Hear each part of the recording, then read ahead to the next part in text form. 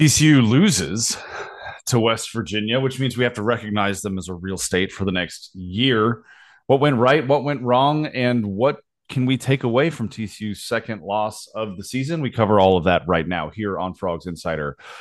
We're going to cue the intro music, but be less enthusiastic about it.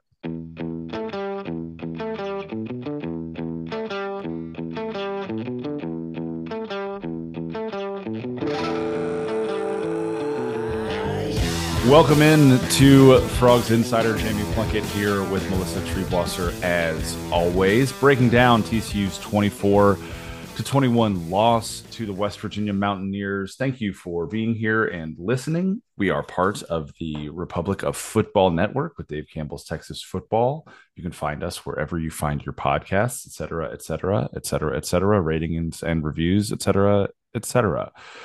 Melissa, we got to jump right into this because this was the second loss for TCU this year, and it's the second time TCU has lost as a double-digit favorite at home. You watched this game live. I was at a wedding in Omaha this weekend. I've caught up on it for the most part. What was your initial reaction? Because it seemed like this was a completely different game in the first half from the second half. I don't even know that it was as much a completely different game as I was just, it looked like, well, I'll put it this way. TCU came out on that first drive, went through the West Virginia defense like a hot knife through butter. JPR scores like a 59-yard touchdown. They score. It took them all of 51 seconds to go 70 yards. And you're thinking, okay, West Virginia's defense is good, but TCU clearly saw something on film and they were ready for this, and it's going to be fine. It's going to be a good night. After that, things went downhill really, really quickly. They scored on two more touchdowns in the first half to get to 21 points, and then punted for 5 consecutive times in the second half and missed 2 field goals, had 2 field goals blocked down the stretch. So you could argue that it was 2 totally different games because TCU was able to, move the ball in the first 30 minutes and not in the second 30 minutes. But I think that what you looked at, even when they scored in the first half, things got markedly harder. It seemed like every single drive down the field after that first one. And I watched as West Virginia made adjustments on both sides of the football, and TCU never really counterpunched throughout that game. So even though they were able to get the ball in the end zone a couple more times, you could kind of see a slow unraveling going on, after that first easy touchdown. And then obviously by the second half, it was bad, Jamie. I'm going to say you are fortunate to be at a wedding. It was a bad time. Look, I had enough Maker's Mark to not feel feelings by the end of the evening on Saturday, probably for the best based on what the group text was feeling and what I was seeing on Twitter. TCU fans seemed like they were pretty down bad on Yeah. Saturday evening. Yeah. And It's, I just like I saw that the stadium wasn't full for a blackout, and just like the energy was low, and in a lot of ways it reminded me of the loss to Colorado in week 1, where it's just you came out flat and you couldn't ever fully execute like you needed to, and you end up losing because of it. yeah. I mean, I think it's similar, and that these are both teams where you look at on paper and say TCU is the better team. TCU is at home. There's all of this hype around both of these games, and it was just dead in there. Hmm. I mean, there was no energy coming out, at least coming off the screen. I wasn't in the stadium. I talked to a couple of friends that were there, and it seemed like there was a lot of chippiness in the stands. There was a ton of chippiness on the field. Unfortunately for West Virginia, 2 guys get carted off. It looks like one guy, suffers a broken leg that was pretty bad. But the other guy, I think Burks is his last Mm-hmm. name. It was released from the hospital and looks like he's going to be okay. But it was the tempo of the game was weird. The feeling of the stadium was weird. It was one of those games where it definitely did not live up to the billing that TCU tried to create with that blackout environment. And the play on the field, even though it was a 1-score game pretty much the entirety of the night, it never felt like there was any type of buzz. There was never really any excitement. And TCU never really got locked into what was happening on the field or in the stands. Before we get too far into it, big thanks to our podcast sponsors, Hell's Half Acre, Stadium Goods, and Home Field Apparel. We'll talk more about them later in the show. Just wanted to get that in there. But when you're talking about a team, Melissa, that for the last 4 weeks, all of the conversation that we've had has been around marginal improvement week to week on both sides of the football. Still some mistakes, still some inefficiencies that this team needs to work through. Looking at Saturday night's game, and not just because it's a loss, but it really did feel like TCU took a couple of steps back, especially on the offensive side of the ball, from offensive line play to Chandler's accuracy and decision making to wide receivers not being where they needed to be, not being able to get the running game going. It just felt like there were a host of issues, and all of that, at least from an execution standpoint, we'll start with execution. It just all kind of built up and built up and built up until the offense ground completely to a halt. Yeah, I mean, it felt like in the first half, TCU was still going to scrape by a way, find a way to win this game. And you were going to say that, man, they got away with one there. You're going. I mean, you got to remember TCU barely beat West Virginia last year. In Mm-hmm. Morgantown, that was a close game, and so this has been kind of a bugaboo for the Horned Frogs since joining the Big 12. It's quietly been a pretty good little rivalry, and so it wasn't surprising that the Mountaineers were hanging around in that first half. And Garrett Green, give Garrett Green a ton of credit, came back off of injury, ran all over the TCU defense in the first half, had the big touchdown run to tie the score at 7. And despite the fact that he was playing kind of on 1.5 legs, was excellent, was absolutely exceptional throughout the game, and made big plays with his feet in the first half, made big plays with his arm in the second half. But yeah, I mean, you kind of felt initially like TCU is going to have to learn from this. This is going to be an ugly win, but they're going to find a way at home to pull this out. And then pretty early in the third quarter, you went, oh, they're never going to really threaten again, because West Virginia even though West Virginia literally, it seemed like, had a defensive lineman going off the field every single play for a period of time in the fourth quarter. They just kept kind of finding that energy, finding that extra reserve in the tank, and they wanted it more. They played harder.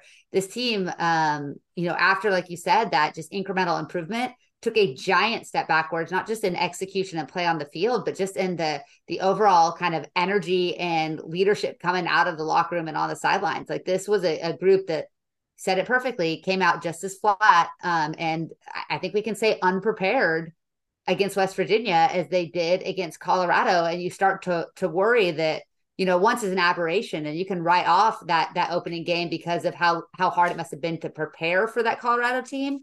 But this is a West Virginia team that's been coached by the same guy for 5 seasons, that's been around this league. They're not trying to trick you with anything. They didn't do anything that was surprising on either side of the football. And TCU had absolutely no answer in the trenches. They had no answer for Garrett Green as a running quarterback. You could give him some grace in that they didn't know that he was going to be the guy until he was out there, but you still knew what you were preparing for. And Sonny Dykes said it after the game: the coaching staff needs to do a better job of preparing these players. I mean, that was his words, and that absolutely bore out, on Saturday night. And I think too, just I think it has to be said that when you gain 1 yard of offense in a quarter, like TCU did in the third quarter, that isn't exclusively an execution issue. You No. named it. You said there's a preparation issue there, and there's an adjustment issue at halftime there as well, to not come out and either reinforce the positive things that happened in the first half, or hey, here's kind of the counterpunch we're anticipating, and here's how we're going to respond to that if that happens, right? Yeah, there have been a couple times this season now where we haven't seen TCU make the halftime adjustments that we maybe expected them to make. And Sonny Dykes was pretty clear about it in post game, that was some of the worst offense he's ever seen since he's been coaching.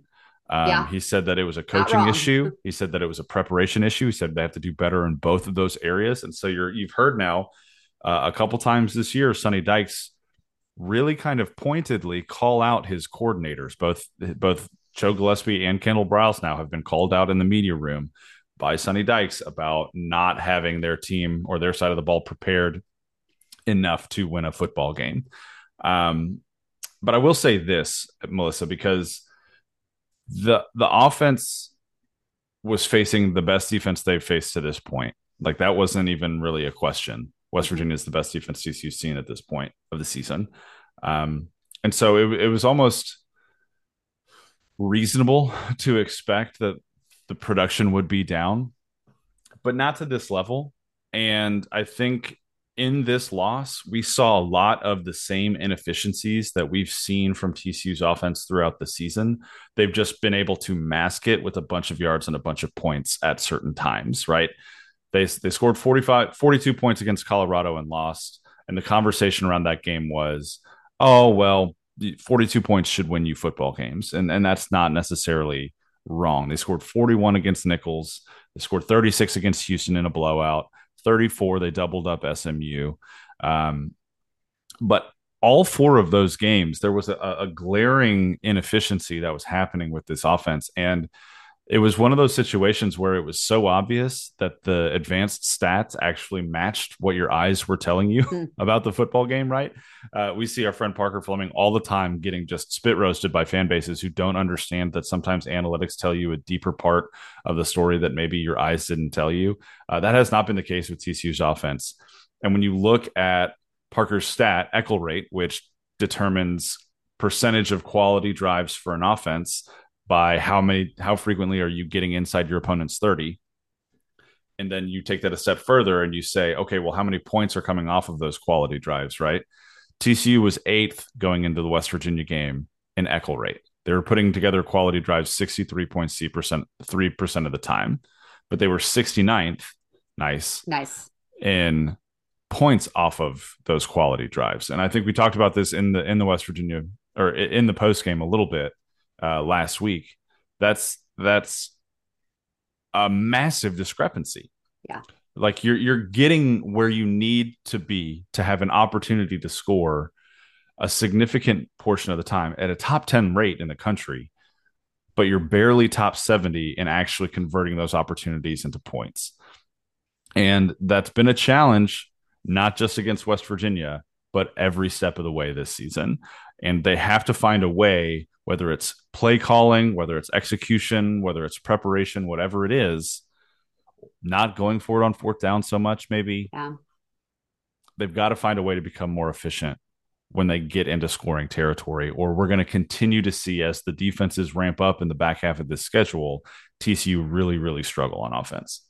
Yeah. And I mean, I think that's kind of the key point here is that it's really great and nice and lovely to rack up these big, big numbers against some of the worst defenses in the country. I don't know where Houston is ranked among Power Five defenses, but I got to guess it's somewhere near the bottom. Mm-hmm. And, obviously, SMU historically one of just a terrible, laughably bad defense. You can't really count Nichols. And then Colorado's defense has been pretty well exposed here since that opening game as well. It's great to put up big numbers and have these big explosive plays, but it is very disconcerting and concerning when you play defense with a pulse for the first time this season and you are held to 1 yard and have two blocked field goals, and we'll get to special teams in a little bit, and don't really do anything for 30 minutes against the defense. It's not even an elite defense. It's a very good defense. It's far and away the best defense CCU has played, but this is not the best defense CCU is probably going to play this season even. No, there are And 3 or 4 defenses left on the yeah, schedule that are better than this one. so it's really concerning, and it like you said, it goes to a myriad of things. And I'd be remiss not to mention that the offensive line was dealing with some injuries, but again, that goes back to TCU knew it had a problem with depth in the offensive line a year ago. They knew they had a problem with depth and talent going into the offensive line this year. You have to be able to survive an injury at the position group where more guys get injured than just about any other. You have to plan for that, especially in the era of the portal. And so this offensive line, I mean, I think it's fair to say, frankly, kind of fell apart Mm. on Saturday night against West Virginia. And again, a good pass rush, but a pass rush that was being generated by second and third team guys on the depth chart because of the amount of guys that were going off the field for the Mountaineers. They were a skeleton crew by the end of that fourth quarter, and yet they still were able to get multiple stops on 4th and 1. And I know this does not all fall on play calling. I don't want to say it's all fall on play calling, but my God, the lack of creativity on 3rd and short and 4th and short, the hurried 4th and 1, I think I can't remember if that was in the first half or early in the second half, First but half, yeah. Yeah, where you're hurrying to the line at a moment when you don't need to. The indecision between going for it on fourth down and kicking a field goal, where you get that ball gets kicked basically into the back of your offensive line. I mean, there were a lot of execution issues amongst this coaching staff that, Sonny said it falls on the coaching, but at the end of the day, and I guess we also need to mention at this point that Sonny obviously was dealing with some family tragedy, Mm-hmm. and I'm sure was distracted by that. And I'm never going to fault somebody for being distracted by a loss in that moment. But this isn't the first time that these types of things have happened, and it does show a pattern that is concerning going forward. Sonny is one of the ultimate CEO coaches, and he's made his decisions on guys that he's going to put in those positions, and it's going to fall on him if they can't get some of these things cleaned up over the course of the rest of the season. And losing a game like that at home to look a surprisingly decent West Virginia team, but still, you cannot be losing to West Virginia at home and think that you're going to make any real hay in the Big 12 this year when you look at the rest of the schedule and who TC still has to face. And the Baylor win that looked like a gimme a couple weeks ago, man, they got Blake Shapen back, and all of a sudden they look like they got something going a little bit on offense. They turned it on in the second half. We'll get into some Big 12 scores from around the conference in a little bit, and that was definitely one of the more surprising ones on the weekend. But I think you're right. You're onto something here, Melissa, and I want to piggyback on what you said about Coach Dykes and the loss that he experienced very late in the week. He lost his Yeah. brother-in-law. He left practice on Friday to go out to Lubbock to be with his sister. I think he went right back to Lubbock on Sunday. Um, he was obviously dealing with a tremendous Yeah. amount of sudden, unexpected loss and grief. And that's never just anything that is going to be easily dealt with, Yeah. especially when you have as high pressure of a job as a head coach at a Division I school does, right? Perspective wise, obviously, Sure. football is just football at the end of the day. Um, Absolutely. he's getting paid a ton of money for a very high pressure situation, and that all of it together is it sucks. It really Yeah. sucks. And Yeah. I know our hearts go out to him and his family, and we hope that everything, as the grief process progresses, that they are going to be okay. Um, and like you mentioned, a lot of these issues have persisted throughout the first 5 weeks of the Yeah. season. One of the things that I noticed about this game, and again, I was at a wedding, I rewatched it. So I have watched the bulk of the football game. I fast forwarded through a little bit of that third quarter because I kind of knew what was coming. But TCU, I talked about echo rate earlier. TCU had only 2 drives on the night that reached inside the West Virginia 30-yard line, and they came away with no points on either of those drives. All 3 of their touchdowns in the first half were on explosive plays from outside the 30. The longest touchdown play of the year, the pass to JP Richardson, which was nice. JP caught the ball, broke a tackle, like you said. A good pass to Dalen Wright, and he made some magic happen near the end of the half to get into the end zone. A really good run by Chandler as well.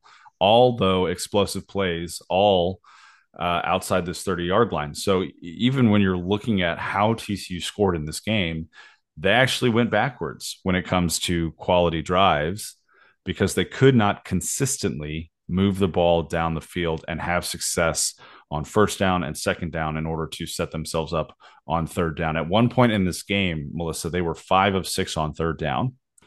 They finished the game 6 for 16 on third Oof. down.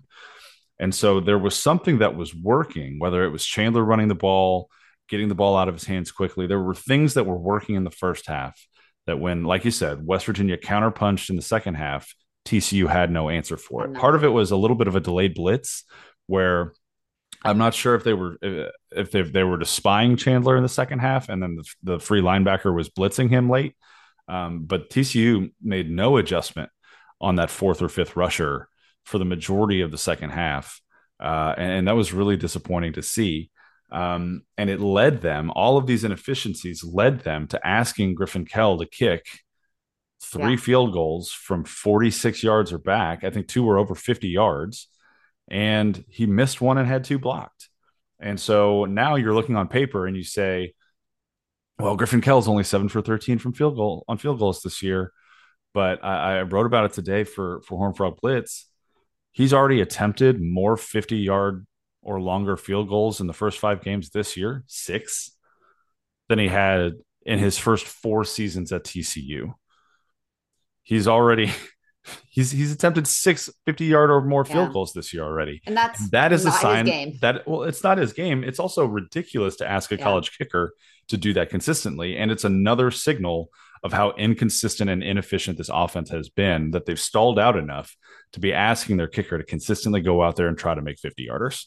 Don't ask Griffin Kell to kick 6 50-yard field goals. Don't expect Jordy Sandy to give you a big leg when he's punting from inside the TCU 30. Like, that's just not who these guys are. Like, they have specific skill sets. Griffin Kell has a big leg. We've seen that, but it's accuracy and it's preparation are his skill sets. Jordy Sandy is as good as anybody at pinning people deep, but when you need a 45 to 50-yard punt, he's going to give you 37. I mean, that's been the story now for 5 years. And like you said, we've been harping on, especially in the red zone, but I think the echo rate, the 30-yard line gives you a bigger picture of this, but that TCU, when they need 3 yards to convert on a third or make fourth and manageable or get into that scoring territory, they have consistently this season struggled to get those plays. And part of that we didn't see a year ago is because of just how good Kendre Miller was, how good Max Duggan was, how reliable Quentin Johnston was, and that receiver has not shown up for TCU. And frankly, how I think the importance of how good that line play was a season ago, because it was bad on Saturday night. When you look, there were 14 pressures on Chandler Morris, and now he's got to eat about a third of those probably because he was holding the Holding on to ball the ball. forever. Yeah. He got really spooked in the second half. I think that was evident. I can't say I blame him, but he was seeing ghosts and he was holding that ball forever. And again, part of that is when you don't have that alpha receiver, when you don't have that go-to guy, he needs to know who he can go find when he's really struggling to get the ball out. And that guy does not exist. He was sacked 5 times. He was hit 3 other times. They did a good job. I think you're right. I think they were kind of spying with that delayed blitz in the second half because he was not able to pick up a whole lot of yardage with his legs, but he wasn't even really moving in the pocket. He was stone, just like stone set in that back for 3, 4, 5 seconds at a time, it felt like. And again, had the time, some of the time, but just could not get through his progressions, could not do the things we've seen him do really well the last 3 weeks, and reverted back to what we saw in game one.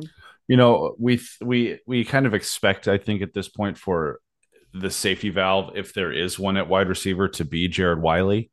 He finished with 1 catch for 9 yards. It came on the first possession of the game for TCU. He was only targeted 4 more times after that. Yeah. Right. And so there was no intentionality with trying to get certain playmakers the ball. Now, I will say Dalen Wright had 7 targets. That was nice to see. He has the potential to be a really good playmaker on the outside for this team, but we're 5 weeks into the season. We're almost halfway through the year.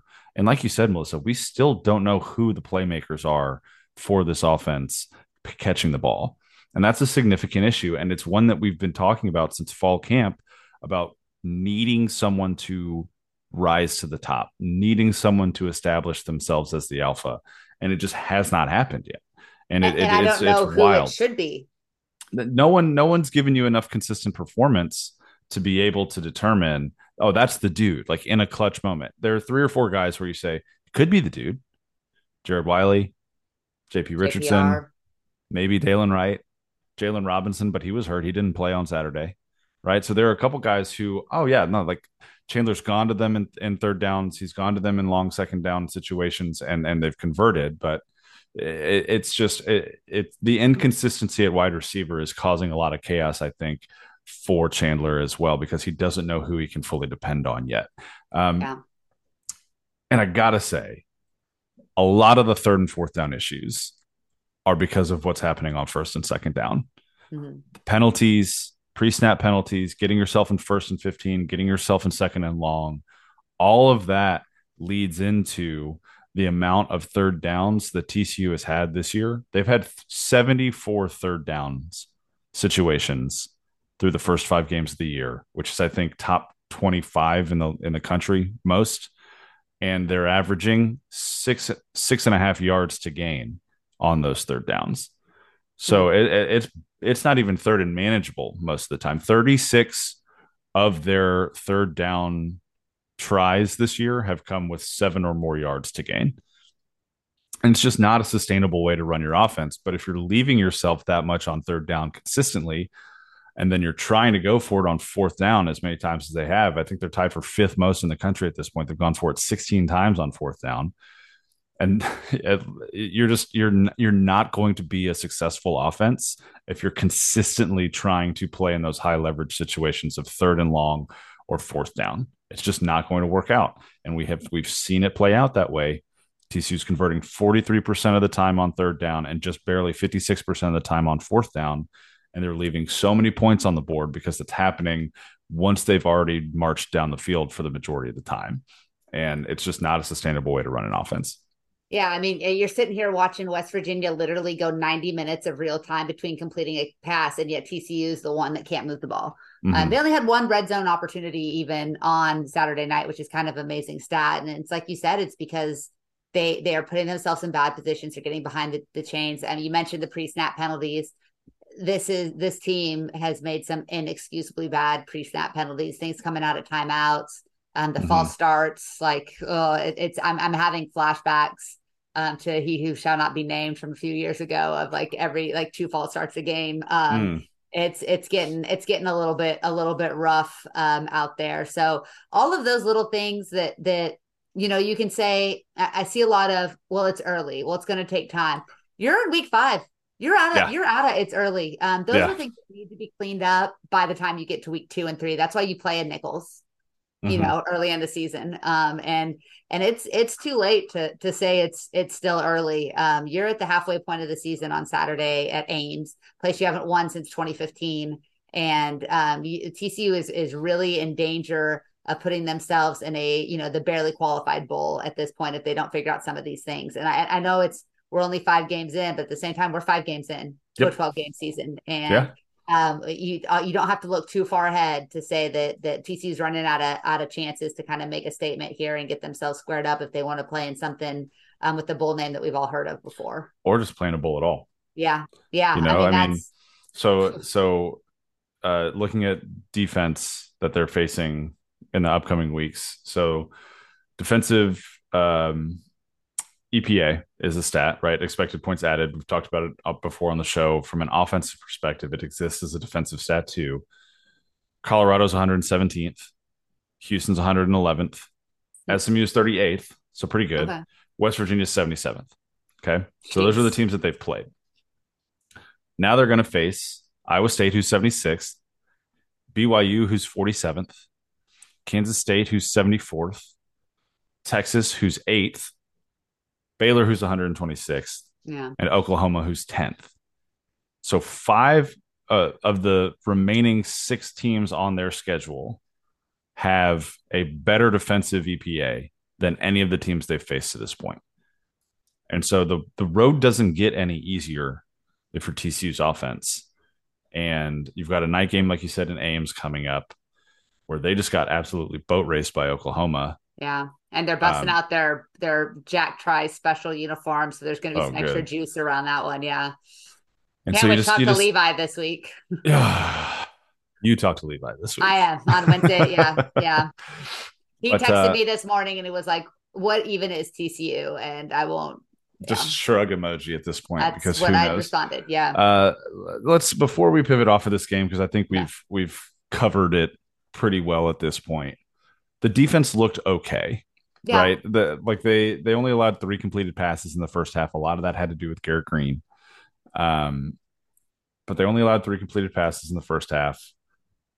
They held West Virginia to 24 points.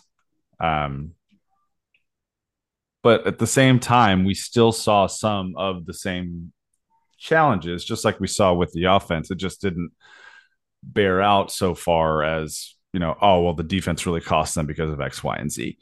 Yeah. And so while we can talk about, oh, yeah, they looked fine, what happens when they face more competent offenses than what West Virginia has to offer? Well, and I just don't and know. they when you say they look fine, they still were able to generate little to no pressure on Garrett Green. No sacks. He was only hit once. He was only hurried twice. So they really let him. And again, this is a quarterback who is not known for his throwing ability and could Mm-hmm. not complete a pass for legitimately 90 actual minutes of time. Like there were 90 Yep. minutes of actual time between completed balls. But they let him in the second half. He just picked him apart. Yeah. Like he was really, really good. And it wasn't because he was making big plays. It was just like he had time to sit back, make his reads, go through his progressions, which is what, Chandler did not have time to do, and just make the plays that he needed to make. He didn't try to do more. He just made the plays that needed to make. And this TCU pass rush was once again non-existent. Like they were fine. They weren't bad, Mm-hmm. but they weren't against one of the worst passing quarterbacks they've seen. They just never made things overly difficult on him. He did a great job running the ball in the first half, and he did a great job throwing the ball in the second half. And we were just kind of waiting to see which of those TCU defenders was going to step up and make that kind of game changing, momentum swinging play. And it's a lot to ask for them to have to do that, but it never happened. Mm-hmm. And now you're looking, of is good enough going to be enough, or now does this TCU defense really need to step up and try to carry this team as the offense continues to try to figure things out? A fun stat. We've talked a lot about advanced stats already tonight. A very raw stat for you, Melissa. West Virginia's played 4 games against Division One opponents this year. They scored 15 points against Penn State. They scored 17 points against Pitt. They scored 20 points against Texas Tech and 24 against TCU. Was the most points they've scored against a Division One opponent this year. And I will say that at moments in the second half, it looked like the defense was pretty gassed, and that's going to happen when your offense only gains 1 total Yeah, yard in a quarter. But still, like you said, we if it generally it feels a little bit like this team is lacking in identity this yeah. year, which is odd to say coming off of a year where the identity was so clear, so abundantly clear. But at the same time, I guess that's what happens when you lose so many veteran leaders and so many veteran producers on both sides of the ball. Well, and now the defense is going to be down another guy for the foreseeable future. Johnny Hodges posted a picture of himself after surgery Yep. today. So, and Shad Banks, had another nice game, Mm-hmm. did a lot of things well. Was really productive, but Johnny, as a leader in the locker room and on the field is going to be sorely missed. Shad's production, it was really solid, but you take another big voice out of that room for a group that, like you said, is lacking identity, and that's not going to be a good thing for TCU. No, 9 tackles for Shad, tied for the team lead in solo tackles with 6. A good night. Will Yeah, provide some speed, but him and Jamoy Hodge, I thought did some mm-hmm. things really well. Jamoy, had a couple of big stops and stuffs, but Yeah. again, and it's like said, like 24 points is the most points that West Virginia has scored this year. A lot of that they played on short fields. We talked about that before we started recording of how bad of a position TCU's defense was put in. Mm-hmm. But you would still think, kind of knowing exactly what West Virginia is and isn't, you'd like to see them be able to kind of jump some of those reads a little bit and make those Yeah. kind of momentum swinging plays. Not that there's a lot of confidence that the offense would have done much with it. I think we also need to talk about special teams before we leave this one. Yeah. Um, Let me do a read real quick and then okay. we'll get Yeah, into let's do special a teams read. because I do want to mention our sponsors. Hell's Half Acre Stadium Goods is one of our favorite brands, favorite groups that we get to work with. They were created with Horned Frog fans in mind. And each item sold makes a direct impact on TCU student athletes. You can check out all of their gear from polos to shirts to headwear to home goods at hellshalfacresg.com. Get everything that you need for your TCU games at Buy, hellshalfacresg.com. buy lots of Hell's Half Acre Stadium goods so we can put some of that money towards NIL for offensive line and defensive line transfers in the portal. What? Yeah, can I This say has that? been Yeah. this has been a Hell's Half Acre Stadium Goods product advertisement read. Yes. Buy their Yes. football shirt as well. And buy the Hell's Half Locker. It's actually pretty tasty and also goes towards Flying Tea Club. So Yeah. there's that. So those are all good things. All right, Melissa, special teams. Let's We gotta let's let's we back off of yep. Griffin Kell for a second. Yep. Let's I back off know of Griffin Kell we're and Jordy both in the Sandy for same a boat second. here. Yeah. There are 2 people that I think TCU misses more than we could have anticipated. The first is Steve Avila, Yep. and the second is Darius Davis. Yep. Because whatever's happening in the punt return game right now simply is not working. It's not it. It is bad. Um, Look, I think we all know what like how highly recruited JoJo Earl was coming out of high school, how badly TCU fans wanted him. He has been in, he's had to deal with some injuries. He's had a lot going on. I know, Sonny Dykes was effusive in his praise for him at Big 12 Media Days. Um, but they really need to look at that position. It's not working. It's not, Mhm. and I don't know why. I don't know if they're seeing something in practice that it's not translating to games. I don't know if there's still some lingering injury issues. If this is a kid that's not 100%, but it has become a real liability for TCU in the punt return game, and something needs to change back there. The ball touches the ground way too much. And Yep. we've talked about that in past weeks too. Darius was excellent at getting to the football. And even if it was a fair catch, the ball wasn't going to hit the ground and roll, No. right? Like he was going to cut it off right there. Multiple times this year, we've seen the ball hit the ground and roll and get 15, 20, 25 extra yards of field position for TCU's opponent. You had a muffed punt, two botched punts on Saturday night, one that kind of bounced off of JoJo Earl's shoulder, one that he just dropped. And it's a situation where when your offense is already struggling to consistently gain yards, especially in third down situations, when they're struggling to get the yards necessary on first and second down to set themselves up for future success on the drive, every yard that you just concede in special teams is going to come back to haunt you.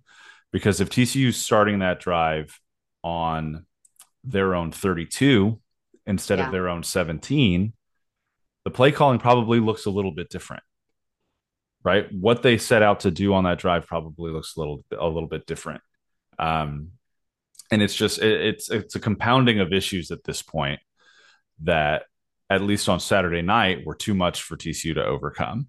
All of this to say too, though, Melissa, and I don't know if you have another special teams point you want to make. I'll shut the hell up in a second. Um, TCU could very well still be 5-0 this year, and if they were, they'd Yeah. probably be ranked in the top 10 at this point Yeah. Yeah. Because because what a cluster the rest of college football has they been. have they have had the ball in the final moments of the Colorado game and of this game against West Virginia, where all they had to do was kick a field goal to force overtime or score a touchdown to win it, and they couldn't do it. But That that's a but did I and watching that game, there was never a point on either of those final two drives. Like Yeah. I was with my parents, I was watching that game, and my dad, who doesn't know, and my mom, who know nothing about football really, and they were like, "Oh, but you could still win." I was like, "We're not going to win this game." Like there's nothing about this team that inspires the confidence that that big play is going to come when you need it. And I guess maybe that was kind of PTSD from the Colorado game, but last year it never felt like TCU was out of it. Like Mm-hmm. I was during the Oklahoma State game, everybody was at that game except for Parker and I. And Parker and I like FaceTimed each other at half of like, hey, we're gonna come back and win this game, right? And we Mm-hmm. both were like, yeah, we're gonna come back and win this game. Like there was no lack of confidence. But in watching that Colorado game and in watching that West Virginia game, I thought we were going to throw it at just a gut punch interception. I did not see back to back blocked field goals in Right. my tarot cards, but no, but like it didn't. I did not after watching that team play for the whole second half. I did not feel confident that we were going to be able to get that final drive to win. One last button on the punt return. Um, JoJo Earl has had 6 punt returns for 39 yards. He got 30 of those yards and one, Mm. and the other 5 punt returns have been for 9 total yards. That is, and like that doesn't even account for, like you said, kind of the muffs, the misses, the rolling, and then just not having a real feel for Mm-hmm. being able to pick up positive yardage in that area. So, Yeah. yeah, the season is not over. No, of course not. Um, I mean, you still got 7 football games left. Like, there's yeah, so much football left to be played. and But and this team is, like you said, 2 plays away from being 5-0 and ranked in the top 10. But I mm-hmm. think that the issues that have come to roost here and that have risen up that are the things that we thought we believed in the preseason but we were told they weren't going to be a problem, have truly kind of come through to be a problem. Mm-hmm. That replacing the amount of guys that had to be replaced have not only impacted TC's play on the field, but just their overall chemistry as a team. Yeah. And this is not a reload; it's a rebuild. And there are going to be a lot more games like Saturday night than there are like the Houston game. But see, there's also this, and this is just the eternal optimist in me. There's still like you still can build off of what you saw, especially on offense in the Houston game. Like it was a Yeah. terrible defense. Houston has a terrible defense. But Chandler was also incredibly accurate Yeah. in that game. He hit guys in small windows multiple times in key situations that extended drives. He did a great job with his legs, right? So But even you can do that when you're sitting back in a clean pocket. yes, you can. And You right there, they're missing Brandon Coleman at left guard, and there were some breakdowns on the right side of the offensive line as well on Saturday night. So yes, there's a ton that has to get cleaned up in order for this thing to make some progress. My opinion of it is that these aren't things that are necessarily, oh, we have to wait until the offseason to fix these yeah, things. no, you're These are right. things that are repairable mid-season, but it's going to take a hell of a coaching job from Kendall Briles to get a lot of it done, and from the rest of the offensive staff, and from Sonny Dykes as well. It's just like what Sonny said after the game on Saturday. We have to do a better job with coaching and preparation, and that has to start this week. Yeah. And that's going to be the real key is now you go to Ames, place you've struggled to win against another, good defense, comparable defense to what West Virginia has, even though they're probably a little bit less depth, but you've got to be able to bounce back and win this game. If TCU doesn't win in Ames, then I think you can kind of start saying like Yeah. it's going to be a battle the rest of the way. Now you're looking almost to play spoiler because said the schedule does not get easier by any stretch of the imagination. So we're going to see what the staff is made of. We're going to see what the adjustments look Mm-hmm. like because you're in your stretch now of we're going to play teams with the pulse here for the rest of the season, and they've got to be able to adjust. They've got to be able to adjust between games. They've got to be able to adjust mid game, and that's going to be the difference between this being a team fighting for 6-6 or 7-5 versus a team that could still hit that 8-9 win mark if they're able to kind of pull things together. So it's not over, but I think Mm-hmm. I'm not gonna be chicken little, the sky is falling. But I also definitely kind of feel like it's time to recalibrate a little bit our Yeah. expectations for this team, and look at more of what are the goals? What are the goals now? Because you're one loss away from probably being out of the race to make it to the Big 12 championship game, and you're two losses away from it being a fight to get eligible for a bowl. Yeah. And I mean, you look at some of the teams that are still left on the schedule. TCU is a 6.5 point favorite against Iowa State going Yeah, into but that means Ames. nothing. Apparently, No, it us as a doesn't. No, favorite it is a doesn't. bad thing. Right. Yeah, Yeah. Just don't, please, Vegas, please make TCU an don't underdog. don't bet on Um, TCU. Please do not bet on TCU hey, if they you are a covered against TCU SMU fan. and Houston. That's all I'm going to say. Oh, they're 3-2 against the spread, y'all. 3-2 against the spread. Um, just not in the conventional way that we expected. Yeah, But look, the Iowa State is a winnable football game. BYU is a winnable football game. I don't know what the hell Kansas State is at this point. yeah. Texas looks legit, like actually legit. I Baylor don't care is what Texas Tech looks like. Thursday night in Lubbock is right. always going to scare the crap out of me. Baylor coming to Fort Worth with the challenges that they've had. You had to feel pretty good about that, but who knows where they Until are in a Saturday. month? Who Yeah, knows where they yeah, are in a month, right? Texas Tech chaos abounds on Thursday nights in Lubbock, and then you close at Oklahoma. That quietly, very quietly, top three in the country in defensive points allowed, top three in the country in points scored per game. yeah. Now they played a terrible schedule, but They played SMU, they're Melissa, and yeah, and they Tulsa. what they 20-8 against SMU or 21 to something, right? 28-11. Okay, my Okay. bad. Yeah, yeah. Their margin of So, victory against but SMU was the same as TCU's. yeah, but this is an Oklahoma team that looks up light years ahead of where it was a season ago, for sure. It looks like, yeah, it looks like their head coach finally got his hands on that defense a little bit Yep, and is molding yep, it into what he had been running at Clemson for the last decade and a half. So yeah, yeah, they look like a beast. And Brett Yormark's staring down the barrel of a Texas Oklahoma Big yep. 12 championship in their last season in the Yep, it's going to conference, and that's be really terrible. just tough scenes all the way around. Really, really terrible. Melissa, you are rocking a t-shirt that I know is incredibly comfortable right now because it comes from the good brand Home Field Apparel.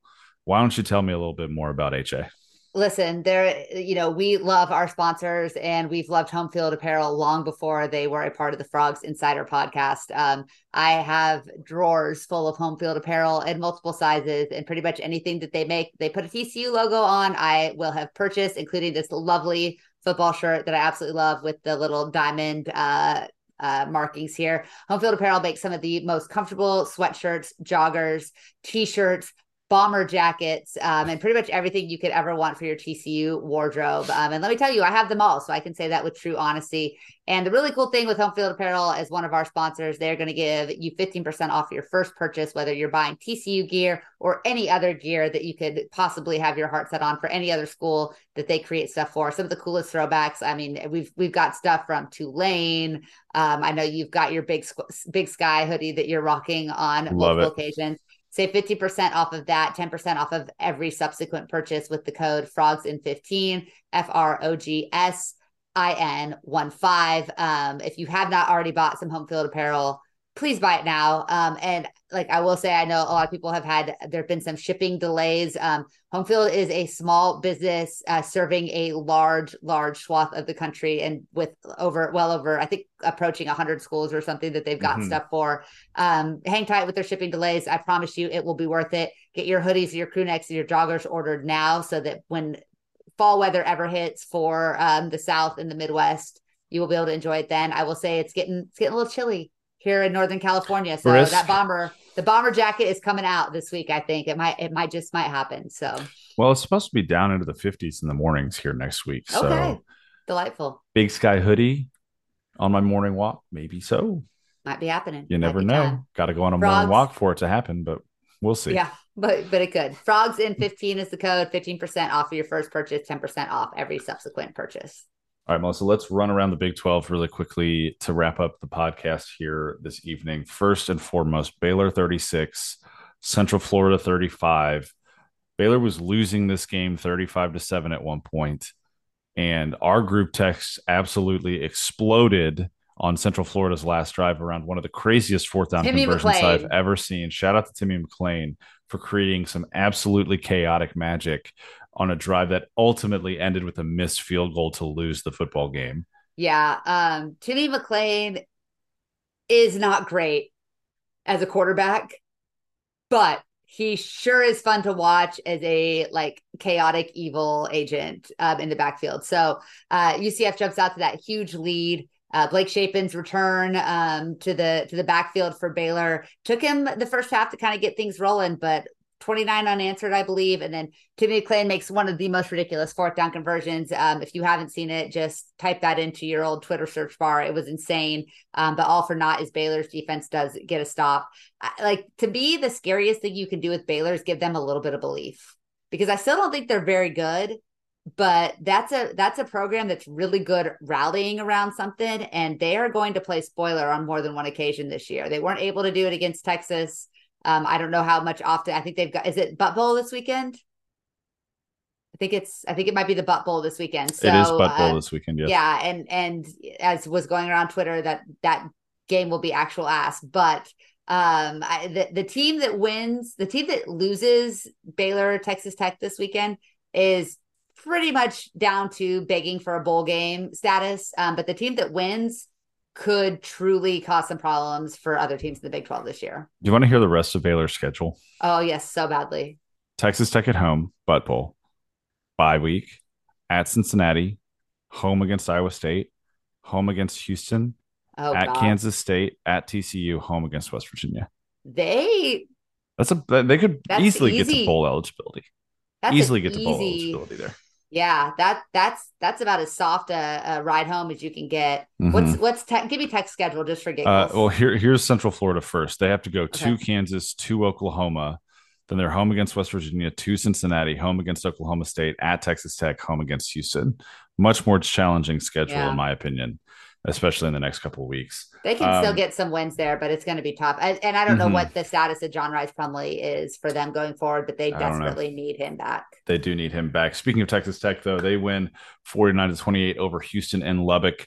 Donovan Smith looked awesome In the in the first first half. half of this football game for Houston. They looked unstoppable for their first few drives, and then wheels kind of Woof. fell off the wagon, and Dana Holgerson ends up losing by 3 touchdowns, and is now 0-2 in Big 12 play.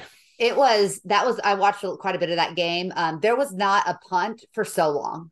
Mm-hmm. There was not a punt for so, and then everything just went to hell for Houston, and I almost felt bad for them. But yeah, that's I don't know. Like Texas Tech is not did they got way too much effusive praise at the offseason. I think we're seeing that they're probably not a fully formed entity at this point, but uh, Joey gets those boys rolling. Who knows what can happen?